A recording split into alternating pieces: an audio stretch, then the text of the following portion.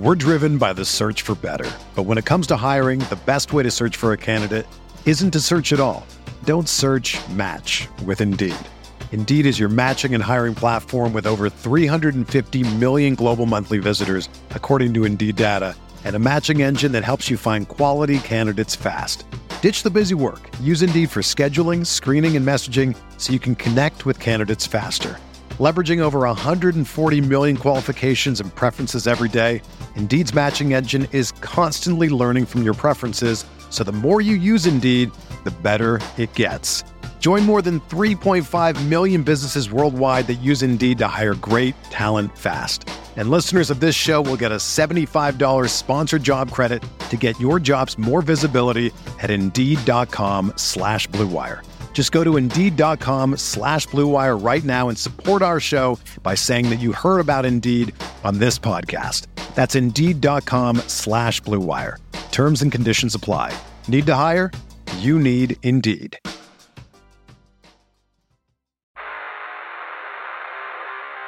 You don't want it, you don't need it, but you're gonna get it anyway. The Kevin Sheehan Show. Here's Kevin.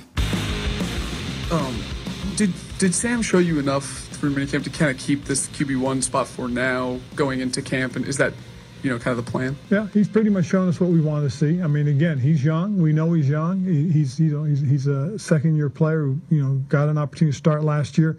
But there is a lot of room for growth, and we know that. But he's got a good skill set. He's mobile. He's got good foot movement. He's got quick twitch to him, good decision maker. He's still learning to make those decisions, but he's also got the arm talent, and that's the thing that that excites us. That was Ron Rivera earlier today after the final day of minicamp had concluded. They practiced indoors because of, as Ron called it initially, the AQ1, but it's actually the AQI, the Air Quality Index. We all know what's going on here for those of us that live here. It's unhealthy out there. The Nats canceled their game, postponed it until June 22nd, and they moved practice today out in Ashburn indoors. And one of the people that was there, and he was there all week long, is our good friend Michael Phillips from the Richmond Times-Dispatch.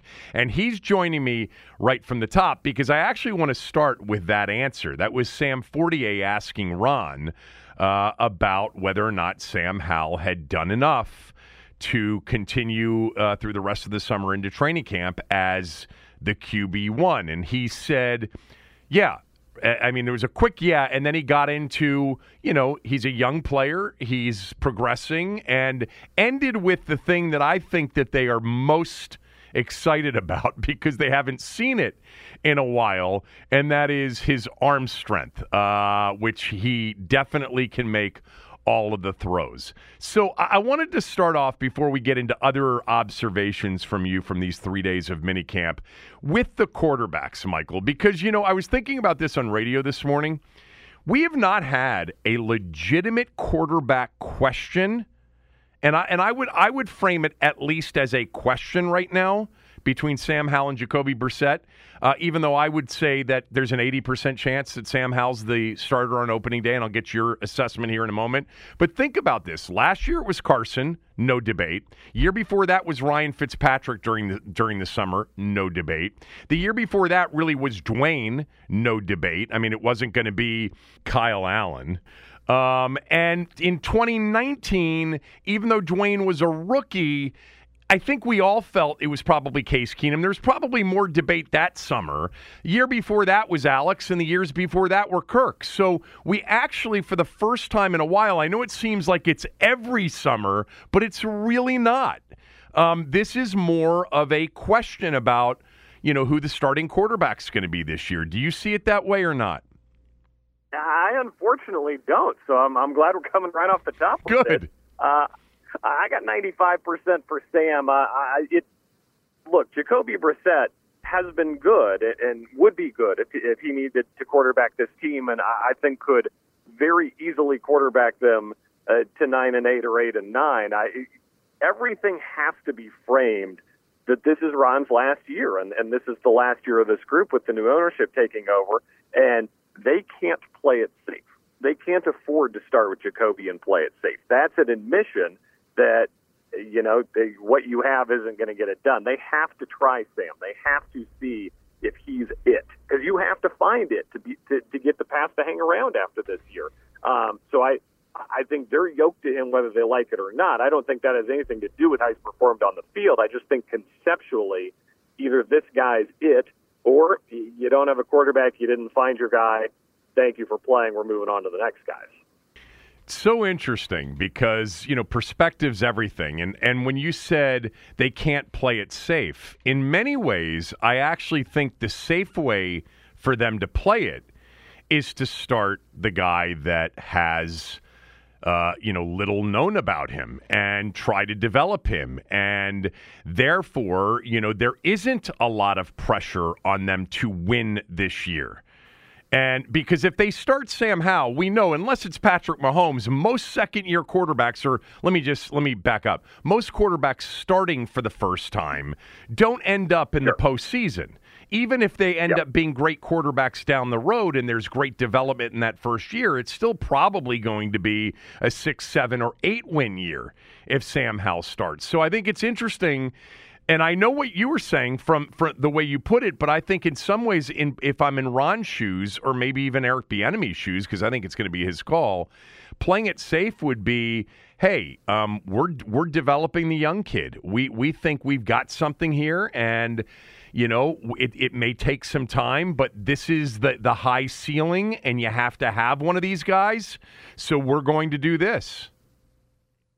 I could see where you're coming from for sure. I think that's more interesting for Bieniemy just because he comes in with so much juice behind him. I think that what he does this season will be very closely watched. And I think the dynamic there is very interesting. He is calling 100% of the shots offensively and some of the shots team-wide in terms of when they practice and how they practice. And, one of the things Ron announced at the end of the last minicamp practice was we're coming back for the very last day of OTAs. I can't think of any coach we've had here in a long time who would have done that. Right. He's going to fly everybody back into D.C. Tuesday for one day of on-field practice because of the penalties they've had. Every other coach would, and the names too, Gibbs, Shanahan, on to Zorns and Gruden, all would have said, let's bag that day. Great effort, boys. Catch you at training camp. So I think it's fascinating how much Bieniemy has influence here, and I think he will have a definite say in how things go. He has been giving Sam Howell, the lion's share of the snaps. I don't want to exaggerate, so I'll say 65% of the snaps, when they do 11-on-11 work are going to Sam Howell. He very clearly wants to accelerate this development, wants to accelerate how he's going. I don't think there's anything to read into it in that regard other than I think they feel perfectly fine with Jacoby Brissett if they need to. And this offseason and this OTA minicamp program in particular was all about let's push Sam Howell forward, let's get him up to speed. By the way, I loved what you just said, and I want to make sure that everybody understands what you said about the last OTA days. So there are 3 sets of 3 OTA days that are allocated to NFL teams, but Washington got docked 2 of their 3 days in their final session because they were too physical last year in their OTAs, so they had 2 of those days taken away. Well, they've already had 6 of them, and they had an opportunity to do 1 more as a standalone day next week, voluntary, just like all the OTA days are, after this just concluded minicamp. And to Michael's point, I think everybody expected that they would probably not come back for that just one day. Maybe if they had all 3 still available to them, they probably would have taken advantage of it. But with 1 day left, most coaches, here anyway, would have said, see ya, we'll see you at the end of July, early August when training camp begins. And what you're suggesting is that the reason they're coming back next week is that Eric Bieniemy wants them to come back next week. 100%. That is absolutely what I'm saying. And he coaches them hard, and he is a demanding coach. And, look, you could feel however you want to feel about that as a player, but they had the chance, right? Like when Jay Gruden left, one of the veteran players was saying, man, I don't think the young guys appreciate how much they need to win with this guy because we're never going to get a guy like this again who's so player-friendly. Like, say whatever you want as a player. You had the chance to beat the Cleveland Browns last year. And by the way, Scott Turner might still be here if this had been a playoff team. You had the chance to beat the New York Giants in one of two chances against them. And this wouldn't have happened. So whatever Eric Bieniemy does, he's got a blank check from me. This is a guy who's walking in with rings. This is a guy who's walking in with a reputation. Far be it for me to second-guess any of his approaches. Now, I think it will be interesting as the season goes on. If there's a losing streak, if there's 2-3 losses in a row, and he's riding them hard, does that wear on players? That wasn't really an issue for him in Kansas City. What do you do with a bad team or a losing team? I think that will be an interesting thing to watch. But at least now in the off-season workouts, do your thing, buddy. You got more credentials than anybody else around here. You know what's going to be really interesting, Michael, is how many of those offensive players show up on Tuesday.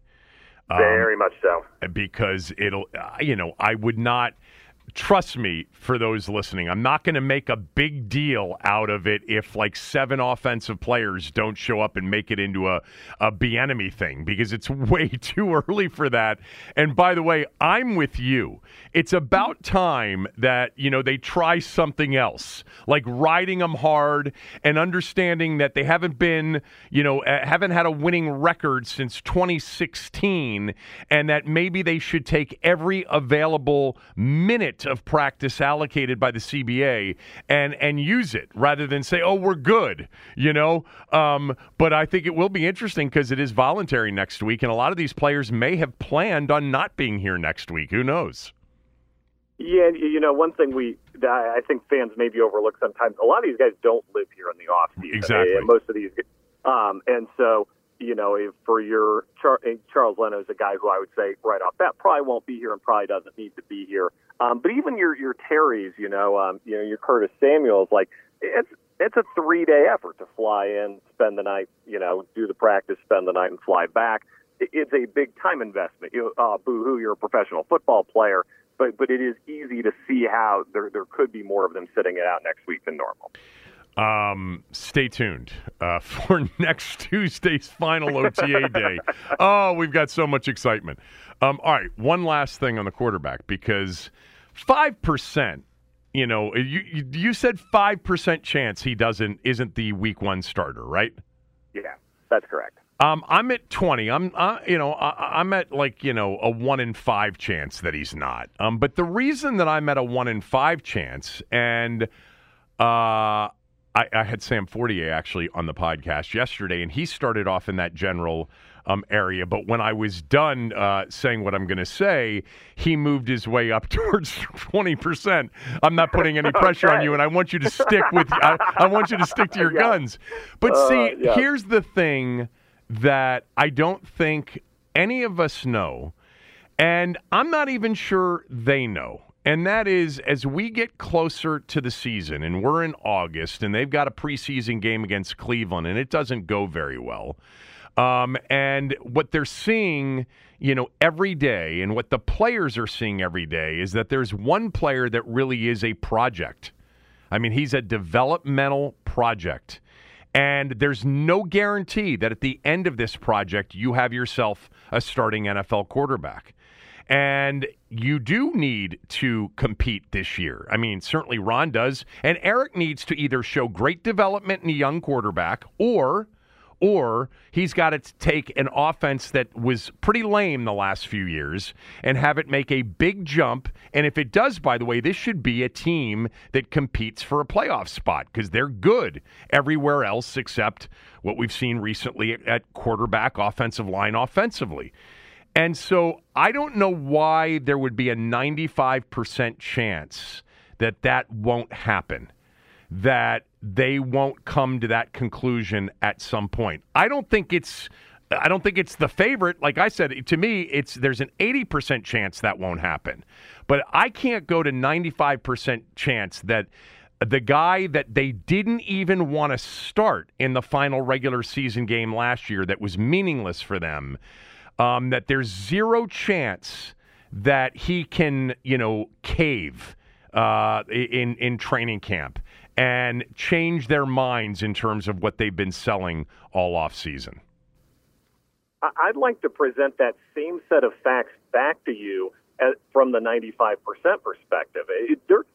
Eric Bieniemy. I believe in Eric Bieniemy. I believe he's an upgrade over Scott Turner. I'm drinking the Kool-Aid. I'm buying what he's selling. But there is no guarantee he is going to be a good NFL offensive coordinator and play caller and assistant head coach and all of those things. He has never called the plays before. He has never, done it at this level before. And you never know until you know. And I think it's very fair to expect growing pains are involved. And so I think it's reasonable that Eric Bieniemy has some growing pains here as he grows into being a play caller and doing that role. Would you rather expose yourself with a kid who's in Sam Howell, not a sure thing, and certainly would take some of the heat, or a known quantity like Jacoby Brissett, who you would maybe say like, whoa, hey, this offense is not working. What's going on here? Well, that's not the problem. They found a veteran quarterback who won games with the Cleveland Browns. Let's look elsewhere. So I think it's to Eric Bieniemy's advantage to do this with Sam Howell, to be a little more aggressive with the arm strength that's available to him, to call more of those downfield shots, to have a better chance of him sticking around long term and him finding his way as opposed to the other way around. Now, the players may see that very differently, but I see a lot of advantages to Eric Bieniemy going with the unproven option here. Yeah, but you're now asking. I think it buys him time. You're asking me to buy into the Eric Bieniemy defensive approach that he's unsure of himself right now. I mean, it's like let me provide myself with cover while I'm learning how to call plays and be the guy offensively, and the cover is this project who may or may not make it. I don't know that Eric Bieniemy ever thinks that way. But would it provide more cover? I guess that's true. But here's the issue. The issue, Michael, is what if he, has his belief that, he's just got to get his sea legs under him 2 to 3 games, and he'll be fine, but he still doesn't and isn't sure about Sam. But with Brissett, who I believe would have been an upgrade last year, they can really take a jump offensively and potentially be a much better offense statistically, certainly throwing the football, and by the way, contribute mightily to an 8, 9, 10 win team if the defense is as good as we think it can be. I don't know if he doesn't win as much, if not bigger, that way. Is 9 and 8 enough though? Is just a playoff appearance enough? I don't for know him or for is. Ron. For Ron, it's not for sure. Yeah, agreed. For him, if the offense is a big contributor to that, yeah. Considering how people would look at the offense of the last couple of years, look, it would be much better if it happened with a developing young quarterback on a rookie deal and everybody said, my God, look what he did with Sam Howell. But what I'm saying is if he doesn't think that he can, then the other way I think would help him as well.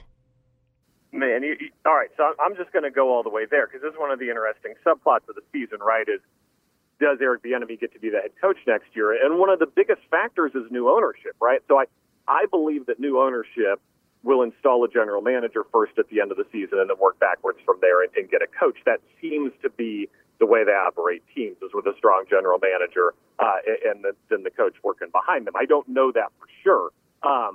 But how you would do that is interesting. One of the other interesting subplots here, right, is if the season's kind of moderately going off the rails, it's maybe dangerous to fire Ron mid-season and put him in, because if you get a little bump, if you get a little juice, you're in a Steve Wilkes situation in Carolina where you got to keep the guy. I know they didn't there, and they took a lot of heat for it.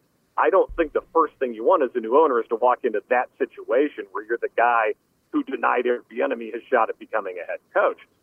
The other interesting thing to me that I would put on the table here is this is a fascinating schedule in that your first 2 games are really favorable. You got Arizona before they gel, and you got Denver before they gel.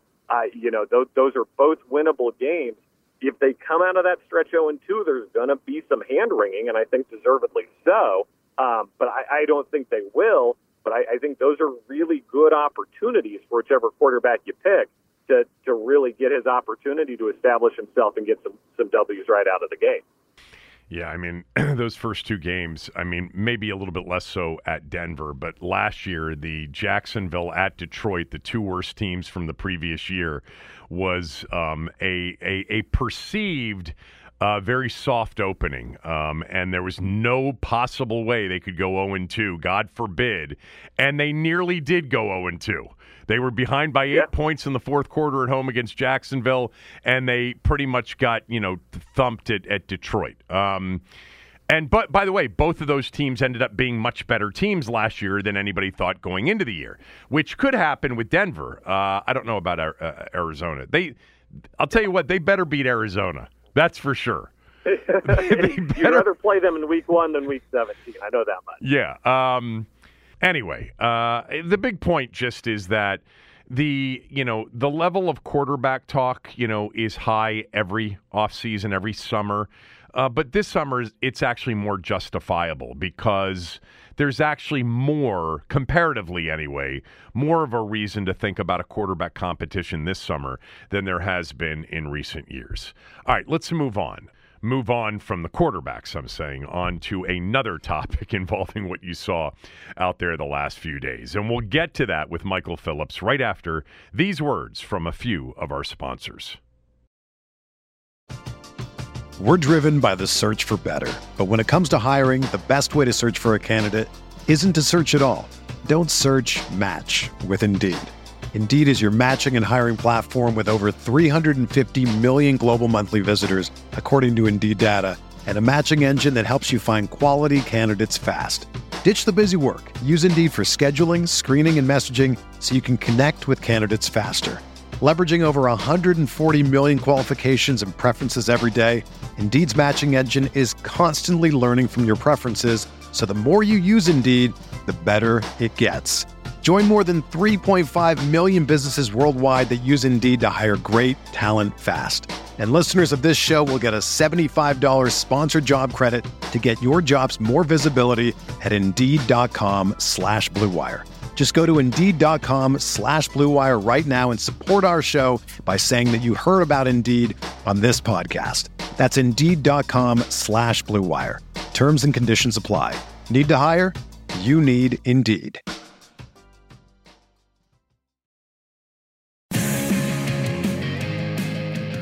Michael Phillips, Richmond Times-Dispatch, joining us. You can follow Michael on Twitter at Michael P. RTD. All right, let's talk about other things that you saw over the last few days. And I just want to ask you a general question first about Eric Bieniemy. Do you think that Eric Bieniemy will have essentially the final call on everything offensively? Yes. Yes, I do. I think he will get 100% of the big decisions, and I think that starts with which quarterback he wants. I think if Bieniemy falls in love with Jacoby Brissett during training camp, he can start Jacoby Brissett if he wants to. I don't think he's tied to Sam Howell. I don't think he's tied to anything else offensively. My only question would be how much juice he had in the draft room watching them for in the offensive line 2 consecutive picks. That tells me, that may not have been his show right there. But I think as it relates to the on-field product and even the cutting to the 53, I think he's pretty firmly in control. Yeah, I mean, I would say that, he got maybe what he wanted in free agency with at least Andrew Wiley anyway, as far as the offensive line goes. All right. Give me your other, you don't have to rank them, but give me another 2 to 3, 4 major observations from the last 3 days from your standpoint. Well, it was interesting to see Chase Young and Montez Sweat back just in the way it transformed the entire practice, honestly. Those guys come to compete and come to win during those sessions. So there was a lot more batted down passes, a lot more, jabbering from them. They're talkative out there, and they are both big physical players. It's hard to miss their presence out there. So it's kind of like, you have 2 weeks of boy, Chase Young is a headache. Why would anybody deal with Chase Young? And then it's good to get 3 days of that is why you deal with Chase Young. Yes, of course. He is larger than every other player out there, and is ready to go dominate and has that competitive drive. It's a good. It was a good chaser to the shot of he was missing OTA. So I thought that was interesting to me. Watching Bieniemy coach the units, he coaches the offense, the running backs, the run game, and the line, the hardest of all. And I know he was a running back, but that was fascinating to see. Like Antonio Gibson and Brian Robinson, he was really hands-on with both of them, which I thought was fascinating to watch. I mean, he was very, very involved in what he wanted, how he wanted it to look, and demanding that they do it until they get it right, basically. Did you get a kick out of watching him? I know a lot of people that were out there the last couple of days really had fun watching Bieniemy. He is the perfect candidate for a mic'd up feature. If should this group be forced into Hard Knocks, he would immediately become the star of every practice. There's no doubt about that. He's got energy. He's got passion. I think he toes the line of tough love very well. It is tough, but it is love too, and that's been very fun to watch. One thing that's been interesting, we talk about Sam Howell getting the majority of the snaps. Terry McLaurin did not catch a lot of passes any of the 3 days, which I thought was interesting.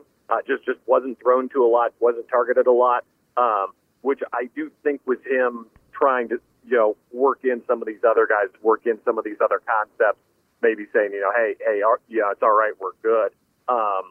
We saw so many screen passes, so many little short concepts, but then you talk to people who say, hey, behind closed doors when you guys weren't here, Sam Howell was flinging it. He was throwing it 40, 50 yards. They were doing long passes. So I don't know if that's, intentional or just the day we happened to be there. But I do think there's very much still a big play element of this offense that's desired.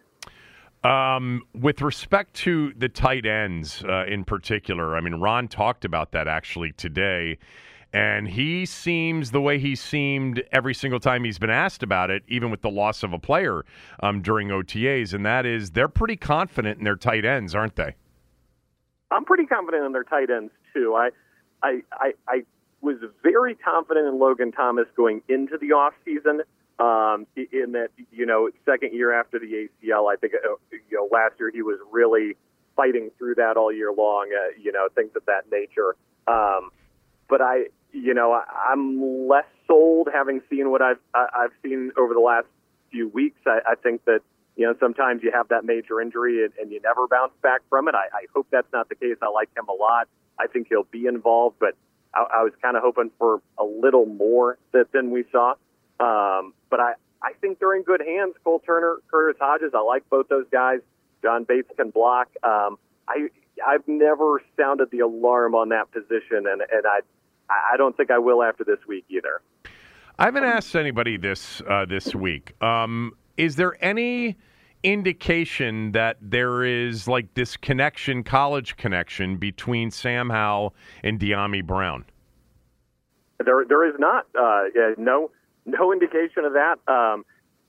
Remember last year in training camp, like all Carson Wentz did was throw it to Jahan Dotson, and we were all like, "That's kind of funny." All Sam Howell does is throw it to Jahan Dotson now. I don't know if he's just like the world's greatest practice receiver, or if they're calling a lot of stuff to him or not. But he is absolutely the get out of jail card that these guys that Sam's been using all week. He's a great receiver. He's really, really good. So I try not to say it flippantly because he is absolutely deserving of that role and being that safety net guy. But it's just funny because it was such a big deal with Carson. Like, I don't think it's a big deal with Sam at all, but it's funny that it's happening for a second year. Yeah, I mean, last year, this time of year, it was all about, wow, we really did get it right in the draft. I mean, you heard that. We all heard how pumped up they were that Jahan Dotson belongs and belonged day one. And by the way, I think we've kind of heard the same thing about Emmanuel Forbes, don't you? Very, very much so, and we've seen that on the field too. And it's the first thing you see is the size. The first thing you see is the legs. They're very, very skinny, and you think he does not look like he belongs. But that kid plays. He plays hard and he plays with an edge. I like what I've seen. I think they may have hit in the first round for 2 years in a row. Absolutely. At running back, is there any reason to believe that Robinson Jr. and Gibson aren't going to be the two, sort of bellwethers, one perhaps as the primary between the tackle guy and the other guy touching it a lot in a lot of different areas? Or did anybody else step forward like the kid Rodriguez from Kentucky? I didn't see Rodriguez get a lot of opportunities to do that, so it's probably too early to say, to rule him out of that. Training camp will obviously be different. They'll have some days with the pads where maybe he'll get a chance to have some true carries against a live offensive and defensive line. But, one of the things that really stood out was this was a very basic month. This was a building blocks month of here's how we're going to huddle. Here's how we're going to call the plays. Here's how we're going to get to the line. Here's how I want you to run this play conceptually, which makes it very hard for evaluation purposes, right? Like, we're used to having these competitive drills and who won today, the offense or the defense, and who looked good and who stood out. There just wasn't a lot of it. It was a 101 class with Eric Bieniemy of you guys, not his words, my words, but essentially like you guys are going to get retrained here. You're a bunch of knuckleheads who won 8 games last year despite having good talent. I'm going to show you how to run an offense. Let's take this thing from the very top, which is not unjustified, as I said earlier, obviously. And so tough to truly know the fitting in and the not fitting in there, especially in the run game. But you are correct. It was Gibson and it was B-Rob, 99% of the time with the one. So it'll be an interesting subplot to watch. Can one of them flash in those preseason games? Can one of them flash at the joint practices? Because they really didn't get the chance this month. Do you think Bieniemy likes Gibson as much as some of us do? I do. I think he really likes both going long, taking the shot, but also having a really talented option out of the backfield to check it down to throw it to, or to run when needed. I think Gibson's going to put up 1,000 all-purpose yards this year. He quietly does that every year, I know, but right. I see no reason to think that will change. Did he have 1,000 all-purpose yards last year? Well, counting kickoff returns, of course. Yeah. I don't know how deep you go into that. But yeah. But actually, I think he did a really good job on kickoff returns, although, let's face it, I mean, we don't even know if that'll be a real play this year with the new rules. That's right. You asked about it, actually. You asked Ron Rivera about it today. I heard your question about kickoff returns, and they're still trying to figure out how they'll handle it. All right, 2 more, and I'll let you run. He was asked about ownership, and he was asked what he's going to be doing for the next 6 weeks or after next Tuesday, and he's waiting for this ownership thing to get resolved and to get finalized. And he did say that they've had to tell like agents of players, hey, everything's on hold right now. You just have to trust us. We just got to get to the point where we've got new owners, and we've got to let them know what we think we should be doing right now. What do you think are the big things that are on hold right now, football-wise? I hope it's signing an offensive lineman. I hope it's signing a free agent, right? Like, I think they need another one. I think they need more depth there. That is my number one cause for alarm right now is not enough depth on the offensive line and not enough talent there. So, I mean, in my dream world, it would be, they've got a guy on the hook, but are waiting for authorization to sign the check. Now, I would note they got Daron Payne done with the old ownership. So I don't know how big of a deal this is. Right. All the contracts they got signed got paid out. I don't know that this is truly a monster deal. The biggest thing from a football perspective immediately will be Travell Wharton has not been named the offensive line coach yet. He's still listed as the assistant offensive line coach. Juan Castillo is still listed as the tight ends coach. He is not anymore. He's the run game coordinator now. And they've said they can't finalize those new jobs until the ownership change. So I don't know what the specifics are behind why that's the case, but I think that would be your number one immediate impact, and really why you'd like to get this thing done before training camp. I think in a dream world. You didn't mention extension for Cam Curl. No, extension for Cam Curl. Yes, of course. Thank you. Okay. I continue to believe Cam Curl will be extended before week 1 of this season or whatever the deadline ends up being. It just makes way too much sense for both sides not to. Right. All right, last one. Give me, and I've asked everybody this that I've had on for the last few days, give me the player that nobody's thinking about. And when I say nobody, I'm talking about, most fans of the team.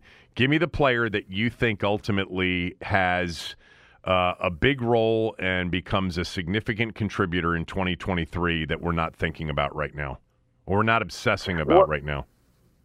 Yeah, I'll take you through two positions real quick because I want to talk about linebacker real quick because I'm curious about the Khaleke Hudson-Love, given that essentially he didn't do a lot the first few years. Now, I was a big fan. He was that tweener guy. It looked like that was coming in vogue in the NFL, but he never really quite landed in that role. He's much more of a true linebacker now. He is on the Sam Howell, Chris Paul club, which is to say guys who dominated against the Cowboys, and that seems to have earned them at least first dibs on what's going on here now in 2023. He had a really good last week of the season, and now here we are. So I've been as guilty of anybody of drinking the Khaleke Hudson Kool-Aid. Now he's got this one game under his belt. He's getting this opportunity. I think he's going to be a significant player here because you've got Jamin Davis and you've got the new linebacker Cody Barton. He's kind of number 3 on this list right now, so I think he will play a significant amount, out of the gate. I'm very intrigued to see how he does or doesn't do. So this isn't the pick of like, hey, this dude's going to flash. It's just they're putting a lot of faith in him making that leap. Right. Opposite way in the secondary with the other position, I would say, which is you got 6 guys who I think have a legit claim to start in week 1. I think Quan Martin's probably the one who sits right now, but they love Quan Martin. They're using him a lot. He looks very versatile. He looks like he can play a lot of different positions. I think he's going to find his way to the field a lot sooner rather than later. Great job, as always. Appreciate you doing this. We'll talk soon. I'll look forward to it. Michael Phillips from the Richmond Times-Dispatch, everybody. At Michael PRTD. Michael's always one of my favorite people to have on the show. I'll finish up with thoughts on Denver's Game 3 win last night in Miami, and the Wizards introduced their entire new front office. We'll finish up with that right after these words from a few of our sponsors. The best way to learn a language? Immersion. Living where the language is spoken and using it every day. But if that's not in the cards this year, you can still learn a language the second best way, and that's with Babbel. Be a better you in 2024 with Babbel, the science-backed language learning app that actually works. Don't pay hundreds of dollars for private tutors or waste hours on apps that don't really help you speak the language. Babbel's quick 10-minute lessons are handcrafted by over 200 language experts and help you start speaking a new language in as little as 3 weeks. Babbel's designed by real people for real conversations, and their tips and tools are approachable, accessible, rooted in real-life situations, and delivered with conversation-based teaching, so you're ready to practice what you've learned in the real world.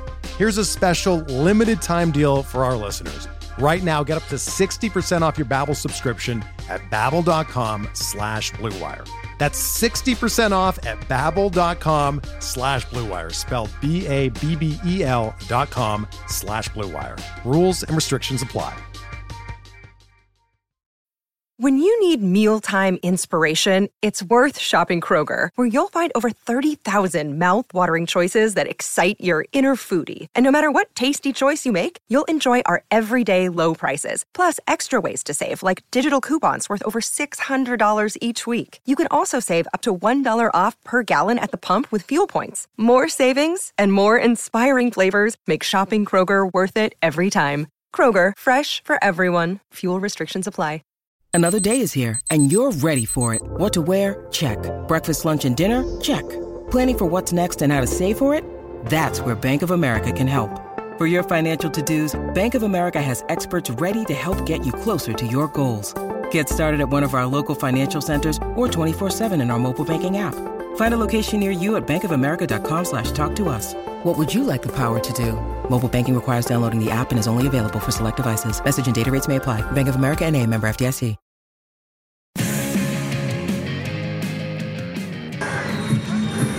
Murray back up. Jokic fakes, spins the pirouette. And the bucket is good. 32 points, 20 rebounds, 10 assists. A masterpiece from Nikola Jokic. Denver easily last night in Game 2 over Miami, 109-94, with Nikola Jokic and Jamal Murray both going for triple-doubles and becoming the first pair of teammates in NBA Finals history to have 30-point triple-doubles in the same game. An amazing performance last night from Nikola Jokic. Again, 32 points, 21 rebounds, 10 assists. His 10th triple-double of the postseason. 10th of the postseason. The most ever for any player in the history of the game in a postseason. He's got 10 triple-doubles in 18 playoff games. He is, he's got to get the titles, plural, to really be considered as an all-time great. But in terms of his skill level, that conversation will be an easy one to have once he has the titles in hand. And I think he's on his way to getting, I think it'll be the first of at least a few over the next few days. Jokic was unbelievable last night. By the way, he was great on defense last night as well. I actually think the story of the game in terms of why Denver won had more to do with Jamal Murray's performance. In Game 2, Jamal Murray went for 18 points on just 15 shot attempts. In fact, he had 37 fewer touches in Game 2 than he had in Game 1. Remember, before Game 2, they started Kevin Love, Eric Spoelstra did, put Jimmy Butler on Jamal Murray, and Jamal Murray had a real difficult night for him, and it was a big part of the story of why Miami won Game 2. Well, last night, Jamal Murray was aggressive from the start, and unlike in Game 2, Jimmy Butler guarded Murray, but not as much.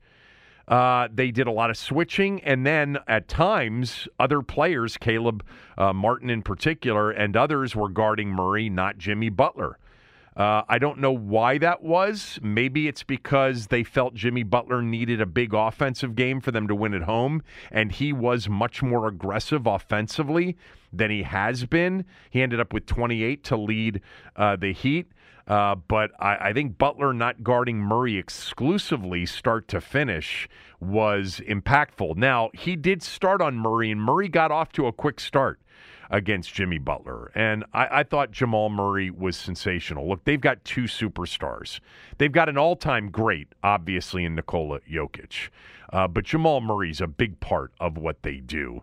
And Murray last night really took it upon himself to get himself going. By the way, with the help, of course, from Nikola Jokic, the screening, the dribble handoffs, just a lot of what Murray is able to get is because of Jokic. But he was great last night. The two of them combined to go 24 for 43 from the floor, 4 for 8 from behind the arc, and 14 of 16 from the free throw line. Murray's triple-double was 34 points, 10 rebounds, 10 assists.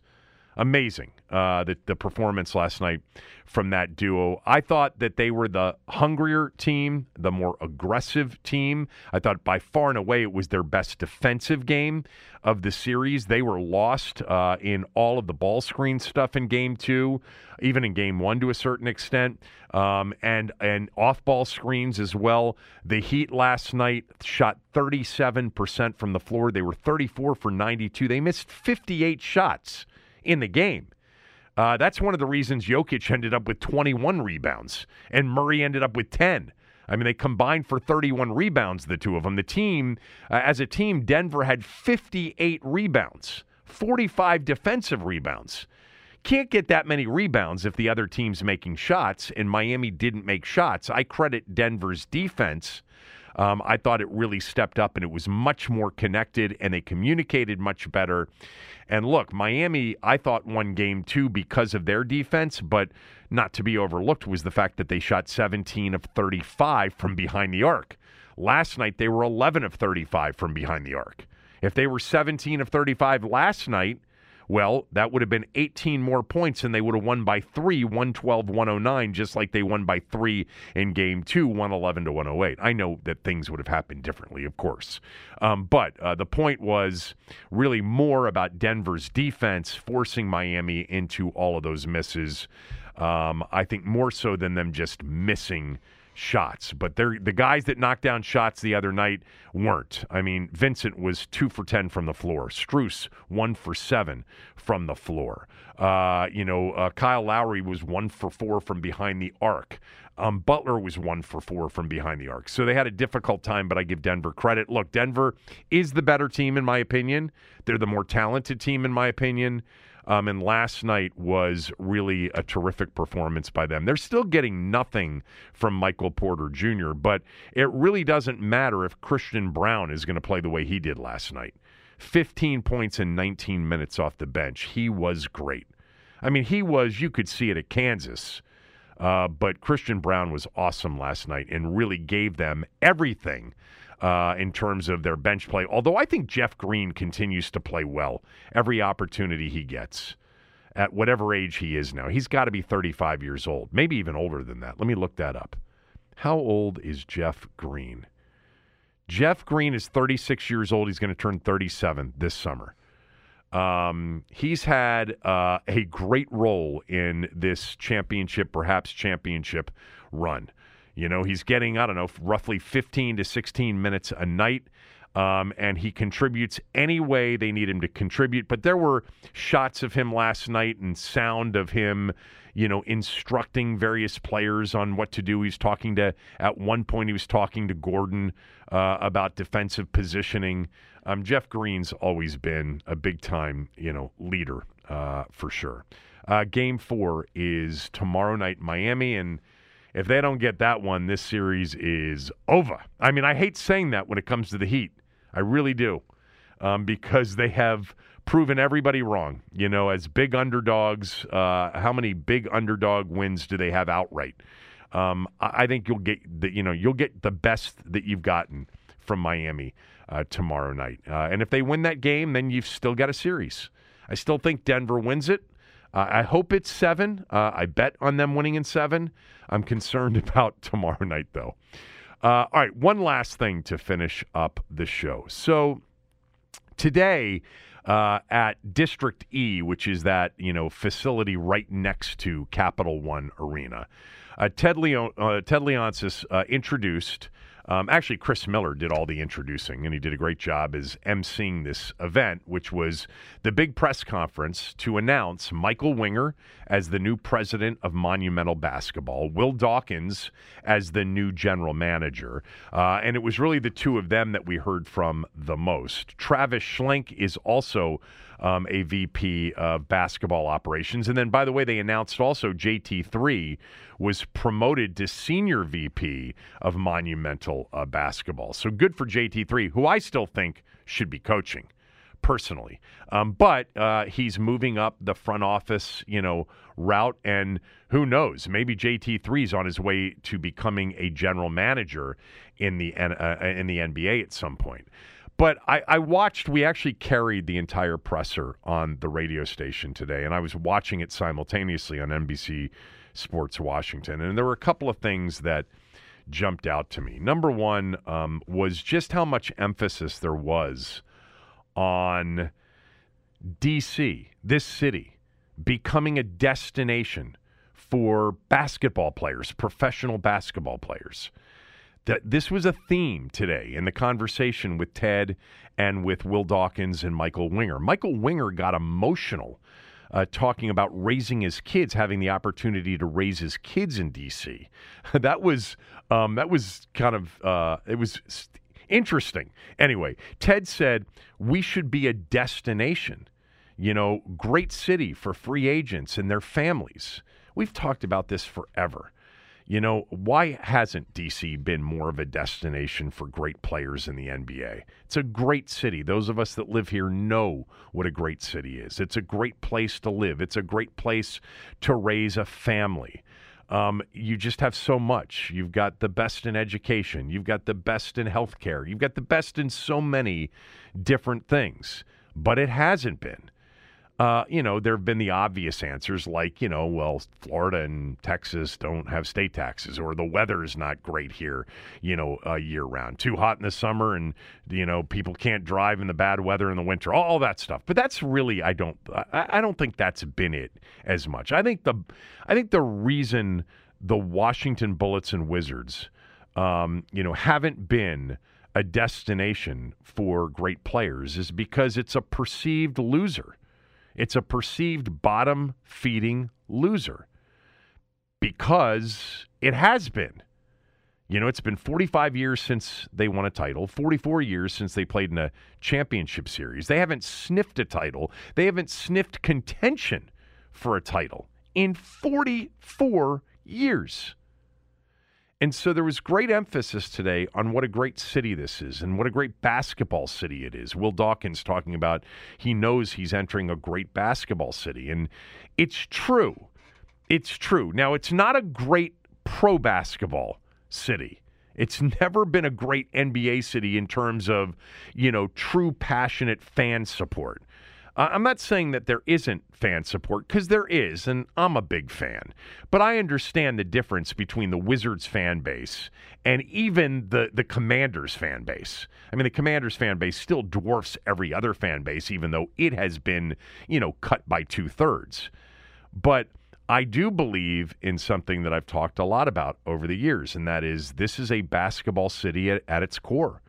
The football team, in terms of consuming the football team in the NFL, that's number one. But in terms of participation, there are more people in this city that participate in basketball as players, as coaches, as referees, as parents than any other sport. And we have the greatest youth and high school basketball of anywhere in the country. Certainly it's debatable that it's the best in the country. The Catholic League, as we've talked about many times, the WCAC, top to bottom, is the best high school boys basketball in the country. The girls' high school basketball in this area is sensational. Every single year when you look at the Max Preps Top 25, there are, 3 to 4 teams from this area, and on the girls' side, the same thing. And it's just great. And those of us that have participated in it understand how great it is. And I was glad to hear the emphasis on this should be more of a destination, that this is a basketball city. And by the way, it's a great city to live in. There was more. The other things that stood out, the relationship between Will Dawkins and Michael Winger, it was pretty obvious that they have great chemistry. They've worked together, and they did work together in Oklahoma City for many years, and that relationship is obvious. Clearly, Winger, when he got the job, one of the top priorities was to hire this Will Dawkins, who's 37 years old. He's been with Oklahoma City his entire professional career. And by the way, I thought he was really impressive. I thought Winger was too, but I thought Dawkins was really impressive. And so that chemistry between those two, I thought, was pretty apparent. By the way, Winger said, our goal is to pursue championships by any means necessary. Eventually, we'll hoist a championship trophy. I just can't tell you when. But yeah, that stood out to me, kind of their back and forth, and they're clearly very comfortable with one another. They did talk about, job responsibilities and who's going to do what between, Schlenk and Dawkins and Winger and, JT3. And, Winger made it very clear that it's going to be collaborative, that it'll be very much a collaborative approach. I mean, I think, there's a legitimate concern that there are too many hands in the cookie jar, too many cooks in the kitchen. But Will and Winger, Dawkins and Winger have worked together, and that's sort of how they've handled it in the past together. But Winger did say that, Dawkins is going to, be in charge of the basketball operation. But on the big decisions, who they draft, the trades, who they sign, etc., are they going to try to move Bradley Beal? Those are going to be collaborative decisions. I thought Ted, was less long-winded than he typically is. He still says things sometimes that make me shake my head. I do want to point one thing out. For a person who has really had a problem over the years with every single person in every single press conference with the new person referring to Dan Snyder as Mr. Snyder, when in many cases these people have been older than Mr. Snyder, everybody refers to Ted as Ted. To me, that is an indication of, look, he's got ego, but it's not a runaway, ego. And in Snyder's case, I mean, come on. I mean, after a while, does Ron Rivera, a man that's probably 5, 6, 7 years your senior, does he really have to call you Mr. Snyder? Everybody refers to Ted as Ted. Even Will Dawkins, 37 years old. That would have never happened had Will Dawkins been hired by Dan Snyder. It wouldn't have been allowed. But anyway, there were a couple of things. I mean, Ted definitely likes to take these opportunities to pat himself on the back. And, talking about all their championship teams, the Caps, the Mystics, their esports team. They've done it right in so many different ways with so many of their different organizations, and now it's time to do it right with the Wizards. Okay. I know that it's a growing thing. But I don't need, personally, as a diehard, lifelong Bullets Wizards fan, I don't need to hear about your esports championships. And I don't care if my kids care about hearing about your esports championships. This is a press conference today about the Wizards and the basketball operation. And he also, at one point, in describing this media empire that he's building in Monumental Sports and how they own every aspect of media for their teams. And they do own a lot of it. I mean, they do, dole out the rights, the radio rights to, stations like 106.7 The Fan and the Team 980. And I would advise them that that's important for them. But anyway, he made a statement, he said, in talking about the media, that they've become kind of the gold standard of sports media owners, that Monumental's become this behemoth. I don't know if it has or not. I'm not going to sit here and tell you that I really have followed the Monumental story that much, other than, the press releases I get every once in a while. I mean, I don't watch anything personally that's streamed on their sites. I watch NBC Sports Washington for games. That's it. I watch it for the Wizards games primarily, and for Caps playoff games when they're on. But he made the following statement. He said, in describing their media prowess, we're an it kind of an organization, as in we've got the it factor in the industry. Everybody's looking at us and what we're doing in media. It may be true. I'm not going to sit here and say that it's not true. I don't have the information on that one way or the other. But I would say, like I've said about Jason Wright, when Jason Wright has gone on and on about, they have created the best, industry practices when it comes to their HR department, and corporations all over the globe are reaching out to them to find out, how they did it. They're the beacon of, human resources organizations. And that may be true too. But, no one really cares. And I'm not saying that people shouldn't care, because it's important, especially with the football organization. They didn't have an HR department, and we saw what happened there. But, that's like Bruce Allen saying we're winning off the field. It's tone deaf to what today was about. Today was about the basketball franchise and these new hires and what's going to happen here in trying to once and for all build a winning culture and a sustained contending NBA franchise. It's not about patting yourself on the back for being, a kind of an it organization. We've got the it factor, It's like Ryan on The Office when he got the big job, and he kind of talked about himself having the it factor.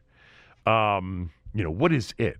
It's just, I don't need, again, might be true, but I care about their basketball team. I care about most of their consumers care about the results.